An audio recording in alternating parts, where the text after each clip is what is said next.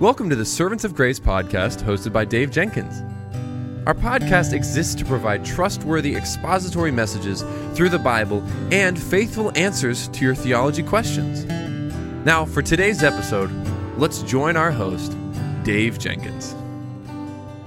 Well, welcome back to the Servants of Grace podcast. My name is Dave, and I'm the host for this show. And on today's episode, we're going to continue our series through the book of Psalms, looking today at Psalm 64 and God's saving arrow. Would you please join me now in prayer?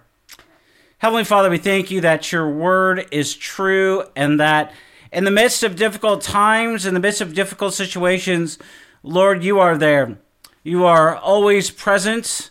You are always knowing, and you always care for your own. And so, Lord, as we look even at this text today, we're going to be reminded of those three critical truths: that you always know, that you always care, and that you're always there. And so we thank you, Lord, for this psalm. We thank you that we can be reminded, we can be instructed, we can be encouraged, we can even be corrected. This is the word of the Lord that does that corrects us, that rebukes us, that comforts us, that encourages us. And so we thank you, Lord, that your word is true. And we pray now as we consider this great psalm that you would take this word that we hear and that you would plant it on the good soil of our hearts, especially for those who do not yet know you and those who are struggling. Lord, we pray that you would use this time together in the word to open eyes and ears to the glory of Christ, resulting in the salvation of many. And also, Lord, we pray for those who are struggling and hurting, that you might use this time of study in your word to help, to encourage, to comfort, and in whatever many ways that your Spirit uses the word as it's faithfully taught. In Jesus' name, amen and amen. Well, if you have your Bible, go ahead and open it to Psalm 64. Psalm 64. And hear what the word of the Lord has to say to us today. Hear my voice, O God, in my complaint. Preserve my life from the dread of the enemy. Hide me from the secret plots of the wicked, from the throng of evildoers, who whet their tongues like swords, who aim bitter words like arrows, shooting from an ambush at the blameless. Shooting at him suddenly and without fear, they hold fast to their evil purpose. They talk of laying snares secretly, thinking, who can see them? They search out injustice, saying, we have accomplished a diligent search, for the inward mind and heart of a man are deep. But God shoots his arrow at them. They are wounded suddenly. They are brought to ruin. With their own tongues turned against them, all who see them will wag their heads, and then all mankind fears. They tell what God has brought about and ponder what he has done. Let the righteous one rejoice in the Lord and take refuge in him. Let all the upright in heart exult. And this is the reading of God's holy, precious word. At the end of his life, David was preparing to pass his kingship to his son Solomon, along with his dream of building a house for the Lord on Mount Zion. God denied David the privilege of building the temple because of the amount of blood he had spilled during his many battles and wars, 1 Chronicles 22:8 tells us.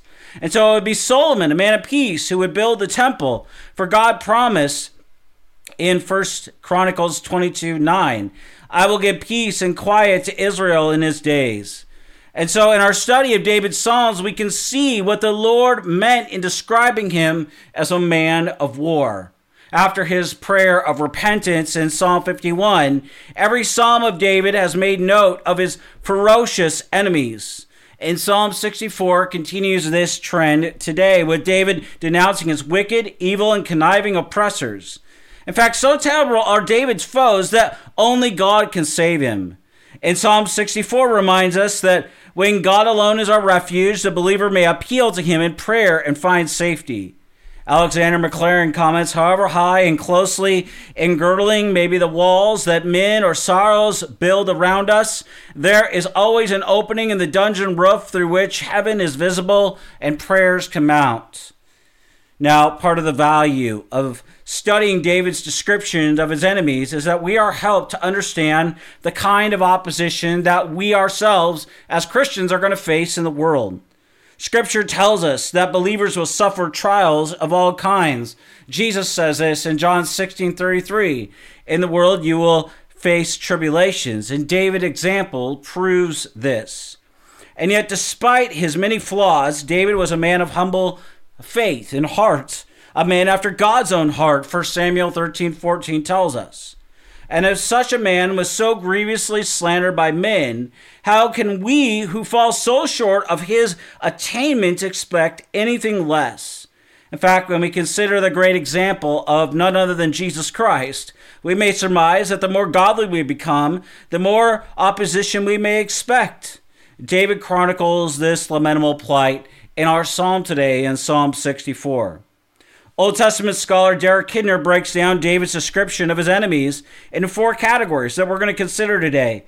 The enemy's plans, weapons, methods, and thoughts. So first, David speaks of his foes' plans, a secret plot in verse 2, and an evil purpose in verse 5.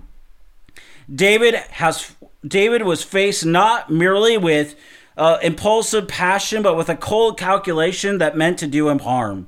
If Psalm 64 is linked with Psalm 63, which, given their similar endings, is likely, then David probably refers to the conspiracy of Absalom to his son to usurp his throne. This revolt was a secret plot that stretched back over several years. You see, when Absalom returned to Jerusalem from exile for murdering his brother Amnon, he immediately sought ways to steal the hearts of the men of Israel, 2 Samuel 15:6 tells us. And when his plot was ripe, Absalom arranged secret signals throughout the nation, alerting his conspirators to strike. And chief among his fellow plotters was David's counselor Ahithophel.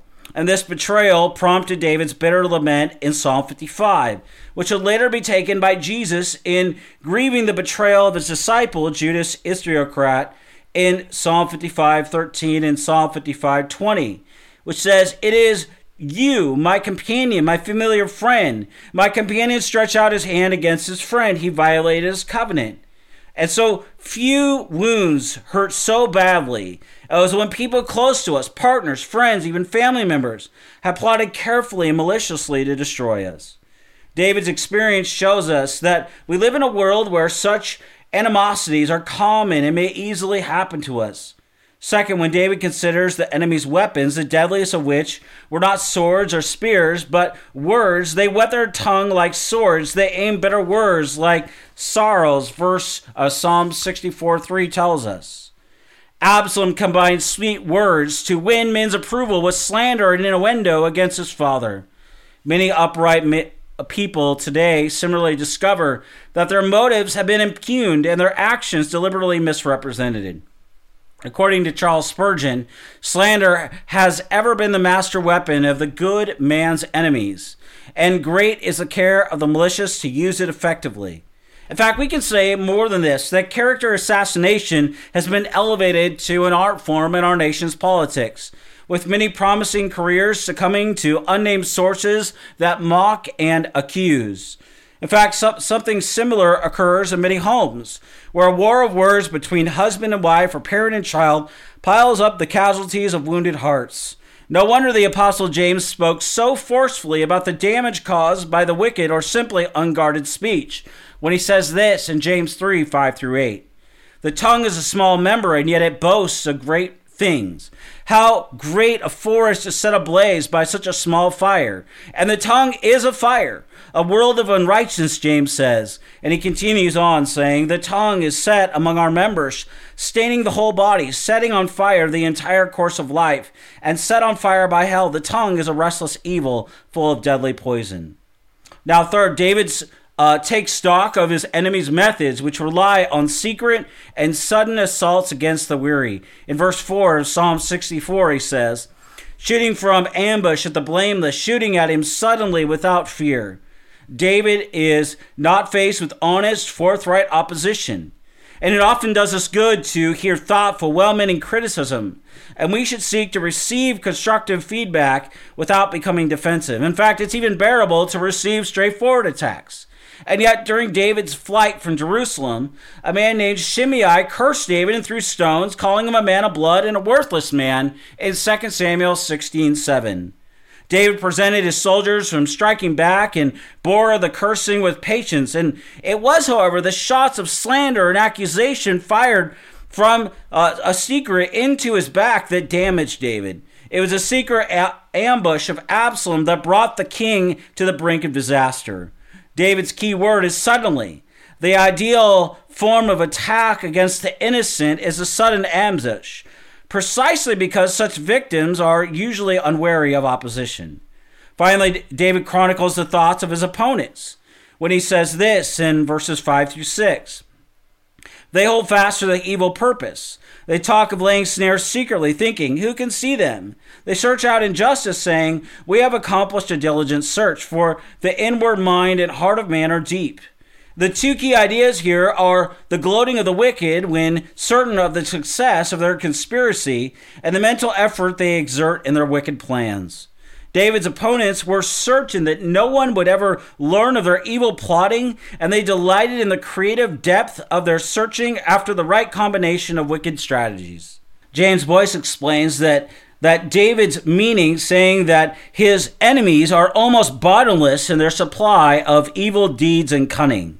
David's final comments expose the true nature of sin. Now, most people think of sin merely as something wrong to do, or they're broken by it. And yet sin is seen not merely in the outward actions of our hands, but primarily in our inward thoughts and motives. And realizing this, we need to understand that David's accusations convict not merely his enemies, but also us. How much more effort our minds exert in finding the most biting retort that will cut our neighbor down. How often have we let slip just the right criticism as a cunning snare to present our rival in the poor light? And perhaps worst of all, consider how naturally our minds search out just the right posture, the perfect tone of voice, and the ideal choice of words to cause others to glorify us, even when we're supposedly worshiping God, bearing testimony to his gospel. In these and other ways, it is our thought life that the evil grip of sin is seen most clearly by God.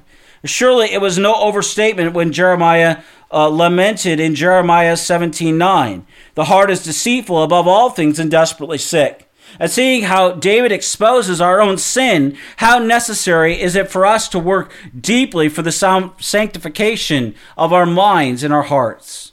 Now, opposed by such a sudden and a deadly assault, David realized they had no hope apart from the intervention of the Lord. This is why he appealed to the Lord in Psalm 64, verse 1, which says, hear my voice, O God, in my complaint. Preserve my life from the dread of the enemy. Now, we should not think of David as complaining in the sense of whining before God. Instead, the idea is that of a legal appeal. David files a complaint in the court of heaven, seeking redress from those who are doing him harm. His action is in keeping with the New Testament teaching against personal retaliation. Romans 12:19 says, Beloved, never avenge yourselves, but leave it to the wrath of God. And when one's reputation has been smeared and one's position has been compromised, one can often do nothing to recover what's been lost, except to ask the Lord to intervene from heaven. And here, David follows his own advice from Psalm 55:22. Cast your burden on the Lord, and he will sustain you. And while we can often do little to protect ourselves from the kind of cunning and even the sudden assault that David describes here, this does not mean that there's nothing that God can't do. In Psalm 64:7, David celebrates God's ability to strike more effectively in defending his people than his enemies can strike in attacking them, loosing arrows more suddenly than the shafts that flew from those who plotted so carefully. In verse 7, he says, But God shoots his arrow at them. They are wounded suddenly, David writes. Now, David's anticipating that God will turn the tables on the enemy. Joseph A. Alexander writes, just as they are about to shoot an arrow suddenly at the righteous, God shoots an arrow suddenly at them. The wounds which they intend to inflict on others have become their own. A nearly literal fulfillment of this boast is recorded in the death of Ahab, the wicked ruler of the northern kingdom of Israel, over a century after David. Ahab was a kind of person who perfectly fit the description of David's foes. He was a deep conniver and a clever searcher after wicked plans. One of Ahab's most evil deeds, orchestrated by his cunning wife Jezebel, was a false accusation and a judicial murder of righteous Naboth in order to steal his vineyard. And in reply, God sent the prophet Elijah to foretell Ahab's judgment in 1 Kings 21:19, which says, "In the place where dogs licked up the blood of Nahab, and shall dogs lick your own blood." This judgment was fulfilled after a battle against the Syrians. Ahab had disguised himself so as to avoid the attention of the enemy's archers. And nonetheless, one archer drew his bow at random, and the shaft sped through the air at God's direction and struck the unseen bullseye on Ahab's chest in 1 Kings 22:34. And fleeing the battle, Ahab died on his way to his palace, and the dogs licked up blood in the field that had previously belonged to Nebaioth, as 1 Kings 21:38 tells us. And so if the judgment of Ahab literally fulfills Psalm 64's description of God's sudden and deadly arrow, virtually every other deliverance of God's people recorded in the Bible fits the picture in a general way. Pharaoh had Moses and the Israelites backed up against the Red Sea. But God suddenly opened the waters to allow his people to pass and then collapsed the waves to drown the mighty host of Egypt. The Assyrian conqueror Sennacherib besieged Jerusalem with an overwhelming force. But in answer to King Hezekiah's prayer, God suddenly sent forth the angel of the Lord with a plague of death that destroyed Sennacherib's army. Haman the Amalekite fit David's description of a cunning plotter in his attempt to wipe out the Jews in exile in Babylon. But God suddenly employed the Persian king's beautiful Jewish wife Esther to turn the tables, so that Haman's body hung from the very gallows that he had erected to murder Esther's uncle Mordecai. And in this way, Psalm 64 describes the general model for the redemption of God's people, his sudden appearing with power to save. And these past examples of God's sudden intervention, they warn us of the coming judgment promised in Scripture. You see, in the end of history, the return of Christ is described as sudden and unforeseen, so to dismay the enemies of his people. Paul writes that the day of the Lord will come like a thief in the night, while people are saying there is peace and security, and then sudden destruction will come upon them, as labor pains come upon a pregnant wife, according to 1 Thessalonians 5:2-3. And knowing that God often intervenes suddenly at what appears the last minute, Christians should look for his coming in time of need and should pray with the eye open, expecting God's sudden and unheralded salvation. Now, while rebels against God should fear the coming of the Lord, to his trusting people, the return of Christ is the blessed hope Titus 2:13 speaks of, that will complete our deliverance. And so, as we consider the flying of God's sudden arrow to strike down those who fired at David, we can note at least three important lessons by way of application that we can take home today. And the first lesson is the folly of thinking that God doesn't know what we think or plan in secret. He knows. In fact, we can say that this foolish belief that one may hide from God was a distinguishing characteristic of David's enemies. He declares in Psalm 64:5, they hold fast to their evil purposes. They talk of laying snares secretly, thinking, who could see them? The great error of all who conspire in evil is failing to realize the simple truth set forth in Hebrews 4:13. No creature is hidden from his sight, but all are naked and exposed to the eyes of him to whom we must give an account. No cloak can thwart the all-seeing eye of God. No locked door can keep his omnipresent spirit outside. No layer of deception can keep the Lord from knowing exactly what is brewing in the cauldrons of our minds. God sees, he knows, and he has his bent bow to bow. Let me say this again.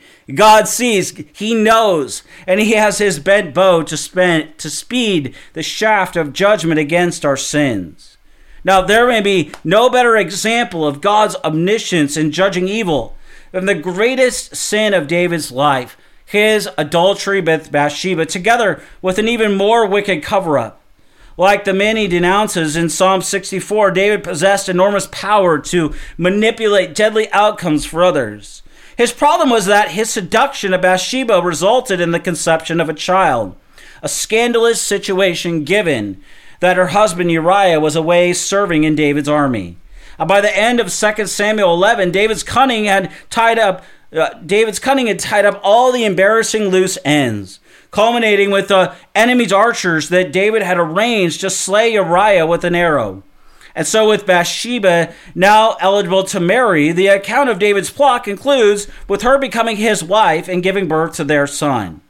And so we can imagine David wiping his brow, his wicked scheme having succeeded in avoiding discovery.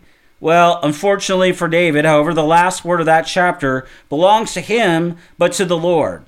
2 Samuel 11:27 says, "But the thing that David had done displeased the Lord." David forgot the bent bow of the all-seeing God, whose justice brings every sin to account. You see, some people think, it doesn't matter at the end of my life what I do with my life. Life is all about me. It's about mine. This is especially relevant at this time that we are living in our day, because we have what's called relativism. It's do whatever I want. It's feel whatever I want to feel. It's seek my highest good. Well, this is also hedonism. The one feeds into the other. My truth, it's my truth that matters. So it's my thoughts. It's my life. I'll do whatever I want. And don't you dare tell me what to do with the life that is mine. I'm going to seek mine. I'm going to seek my truth. I'm going to speak my truth, and I'm going to seek my pleasure. That is the cultural moment of our day. And yet, the truth is, God sees the condition of man's heart. When men and women rebel against God, yes, they will seek their truth outside of God, outside of His Word. They will seek their pleasure outside of God, outside of His Word. That defines and describes the cultural moment in which we are living in, to a T.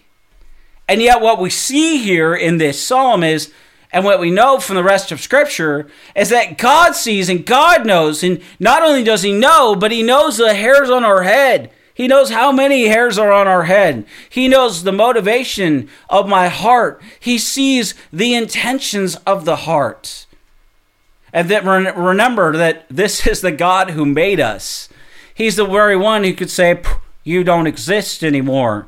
And yet, in His mercy, in His grace, the very one who causes our breath, us to be able to breathe, the very one who enables our cells and our brains to work and our mouths to work so that words can come out of our mouths, is also the one who, down to our very DNA, causes our bodies to function together. How we quickly forget that this is the Lord. And He knows and He sees. He sees what's done in secret at your job, in your home, behind closed doors. He sees it all. He knows it all. And He's going to hold every single person to account. Now, a second lesson from this psalm is that God often strikes in judgment by employing the sinner's own weapons against themselves. If the evil plotters of Psalm 64 fired their shafts suddenly, God would prove the quicker draw in sending an arrow of His own back for their doom. In the case of David's adultery and murder with Bathsheba, God's arrow brought death to their child and a plague of sexual sin and murder strife within David's own house. Likewise, those who develop the craft of slander and cultivate the habit of deception are often undone by their resulting inability to act with integrity and to cultivate trust. John Calvin asserts the poison concocted in their secret councils, and which they revealed with their tongues, would prove they have a deadly effect upon themselves. And not only does God cause slanderers to lose their own reputations, but He delights to take weaponry of the tongue and to make it serve for the peace of His kingdom. James Boyce notes that although the most effective weapon of the wicked may be words, words are also the chief weapon of the Holy Spirit. The words of the righteous are effective, especially when they're uttered in a spirit-blessed prayer, and James 5:16 tells us. And Boyce continues saying the word of God are even more effective. You see, God said through Isaiah in Isaiah 55:11 that His word shall not return to me empty, but it shall accomplish that which I purpose, and shall succeed in the very thing for which I sent. And with this truth in mind, we can know that our words are most effective in serving God when they are shaped by and even bear testimony to the mighty word of God. This is why our words matter. See, God sees them. He knows them. In Luke 6:45 and throughout the Gospels, you'll see this phrase, out of the abundance of the heart, the mouth speaks. And then you'll see all these things come out of the heart. All these sins come out of our heart.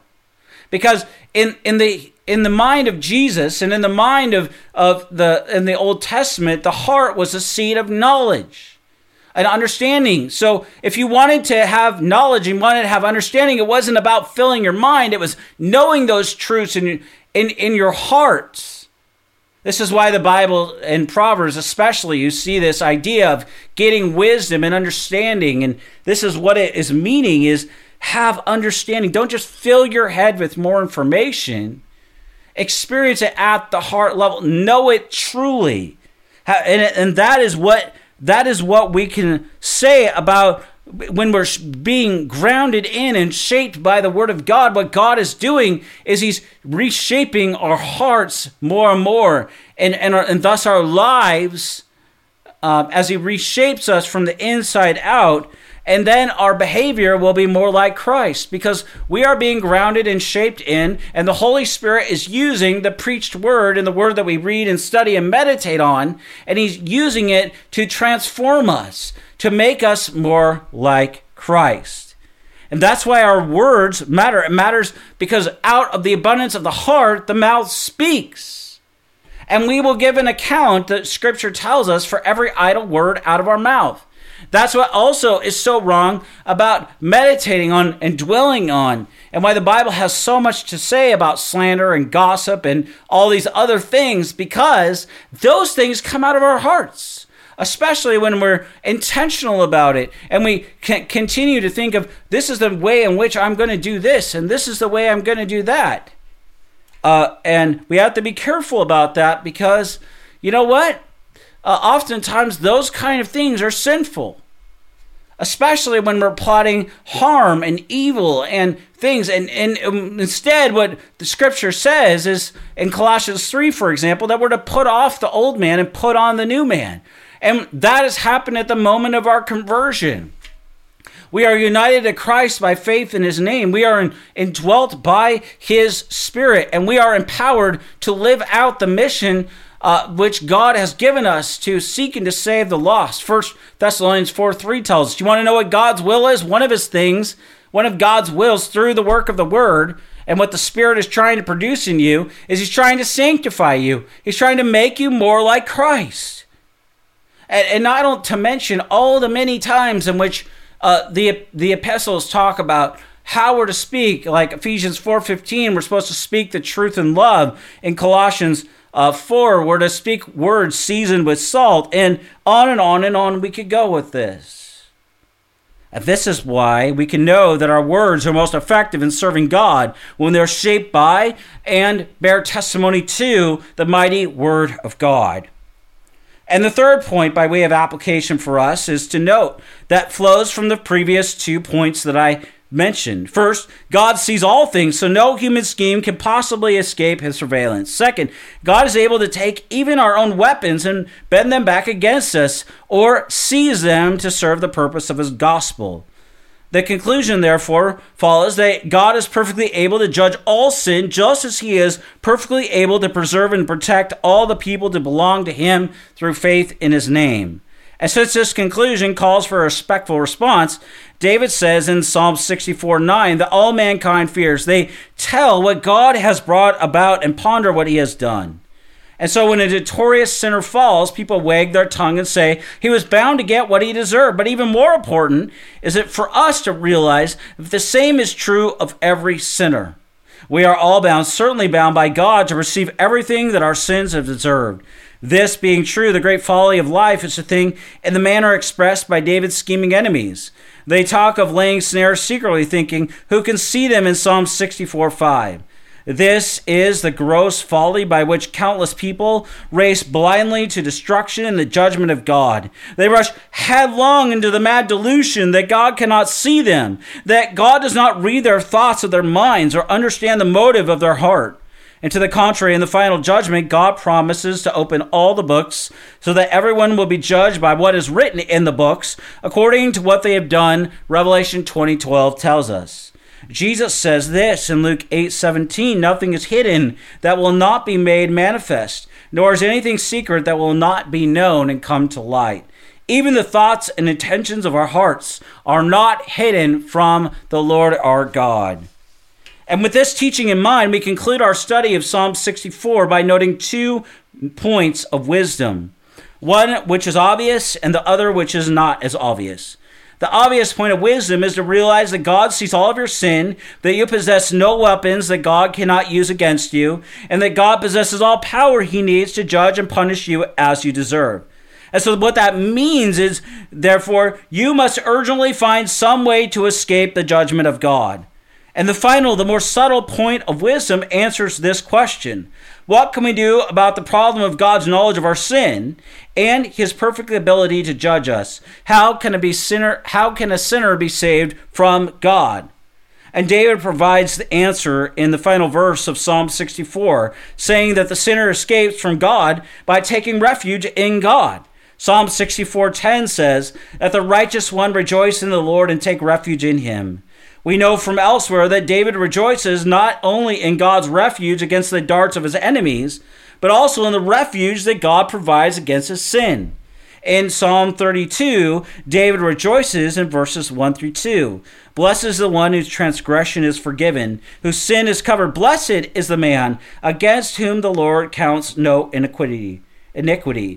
God has provided the refuge that sinners need from his own wrath, sending his son, Jesus, to pay the penalty in his own death for the sins of those who trust in him. David relied on such mercy when he said in Psalm 32:5, "I acknowledge my sin to you, and I did not cover my iniquity. I said, I will confess my transgression to the Lord. And you forgave the iniquity of my sin." In words similar to Psalm 64, David celebrates the refuge not only from other sins, but more importantly his own. In Psalm 32:7, "You are my hiding place for me. You preserve me from trouble. You surround me with shouts of deliverance."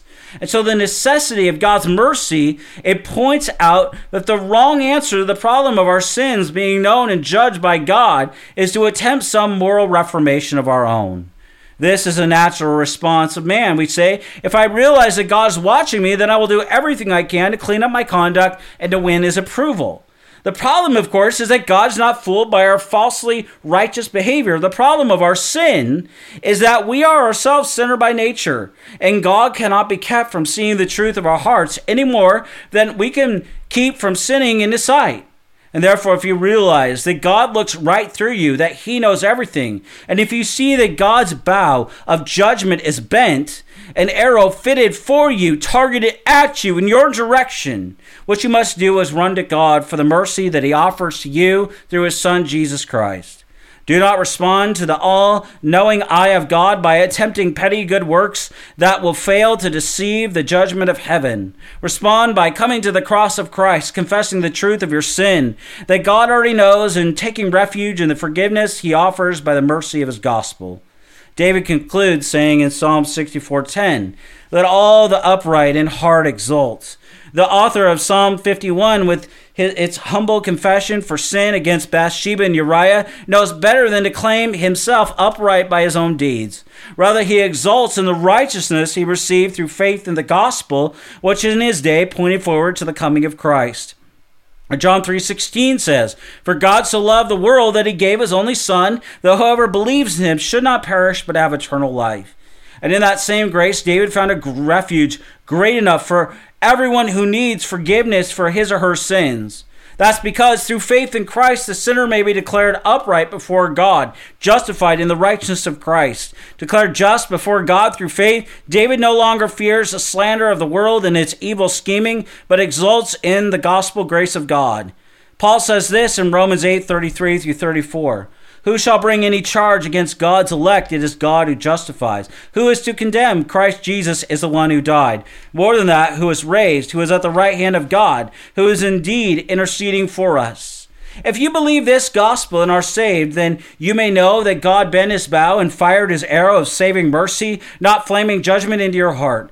God has granted you by grace the very opposite of what you deserve, at the expense of his own Son, bringing you eternal life through faith alone in his name. And if you rejoice in that gospel of free justification, then you will not only exult in God's mercy, but also ask Him to grant you power through the Holy Spirit. And then by grace, you may live before Him in uprightness of heart, being liberated more and more from the evil scheming and the bitter words of your sinful nature, and becoming yourself a bow armed with arrows of grace, so that others like you may be saved in the gospel refuge of Christ alone. Today you might even be experiencing that arrow coming at you. You see, the only way to escape the righteous judgment of God is to flee to the only refuge that men can and women have, and that is Jesus Christ. The only way to be saved is not through the latest philosophy, the latest idea, the latest this and that. It's only through the righteousness of Christ alone that anybody can be saved. And Christ saves. He saves. He alone is enough for you. And dear Christian, this is why at the beginning I prayed, He sees you, He knows you, He cares for you, not because of you, but because of Christ. And by the way, Hebrews 4:15 and 16 tells us that this is why He is a very present help in time of need for us. And you may be experiencing a great deal of difficulty and challenges. Flee to the righteousness of Christ alone. He alone is your help. He alone is your refuge. He is the only one who can ultimately help you through every season of life. Let's pray. Father, we are so thankful for the righteousness of Christ. We thank you that you alone save sinners by grace alone, through faith alone, in Christ alone, through the faithful preaching of the Word of God alone. That faith comes from hearing, and hearing through the Word of Christ, as you say in Romans 10:17. Lord, we also pray for those who are experiencing a great deal of trouble, even a great deal of challenges and hard circumstances. And we thank you, Lord, that you see us and you know us, and because of Christ, you care for your own. And so, Lord, may we call upon you. May we cast our burdens at the feet of the one who 1 Peter 5:7 says cares for us. So we thank you, Lord, that your word is enough and that your Son is enough, and that the salvation you offer to us through Christ is enough. That you meet every need and every burden and every hurt and every pain, because you took them all upon the cross, where you suffered and bled and died in our place and for our sin. We thank you, Lord, that you are enough, and that not only are you enough, but you always will be enough. You are enough to meet our greatest need and every need. Lord, we thank you and we worship you even now. And we look forward to the day where we will stand face to face before the King of Kings and the Lord of Lords, worshiping you for all eternity without end, singing praises to our Lord. In Jesus' name, amen and amen.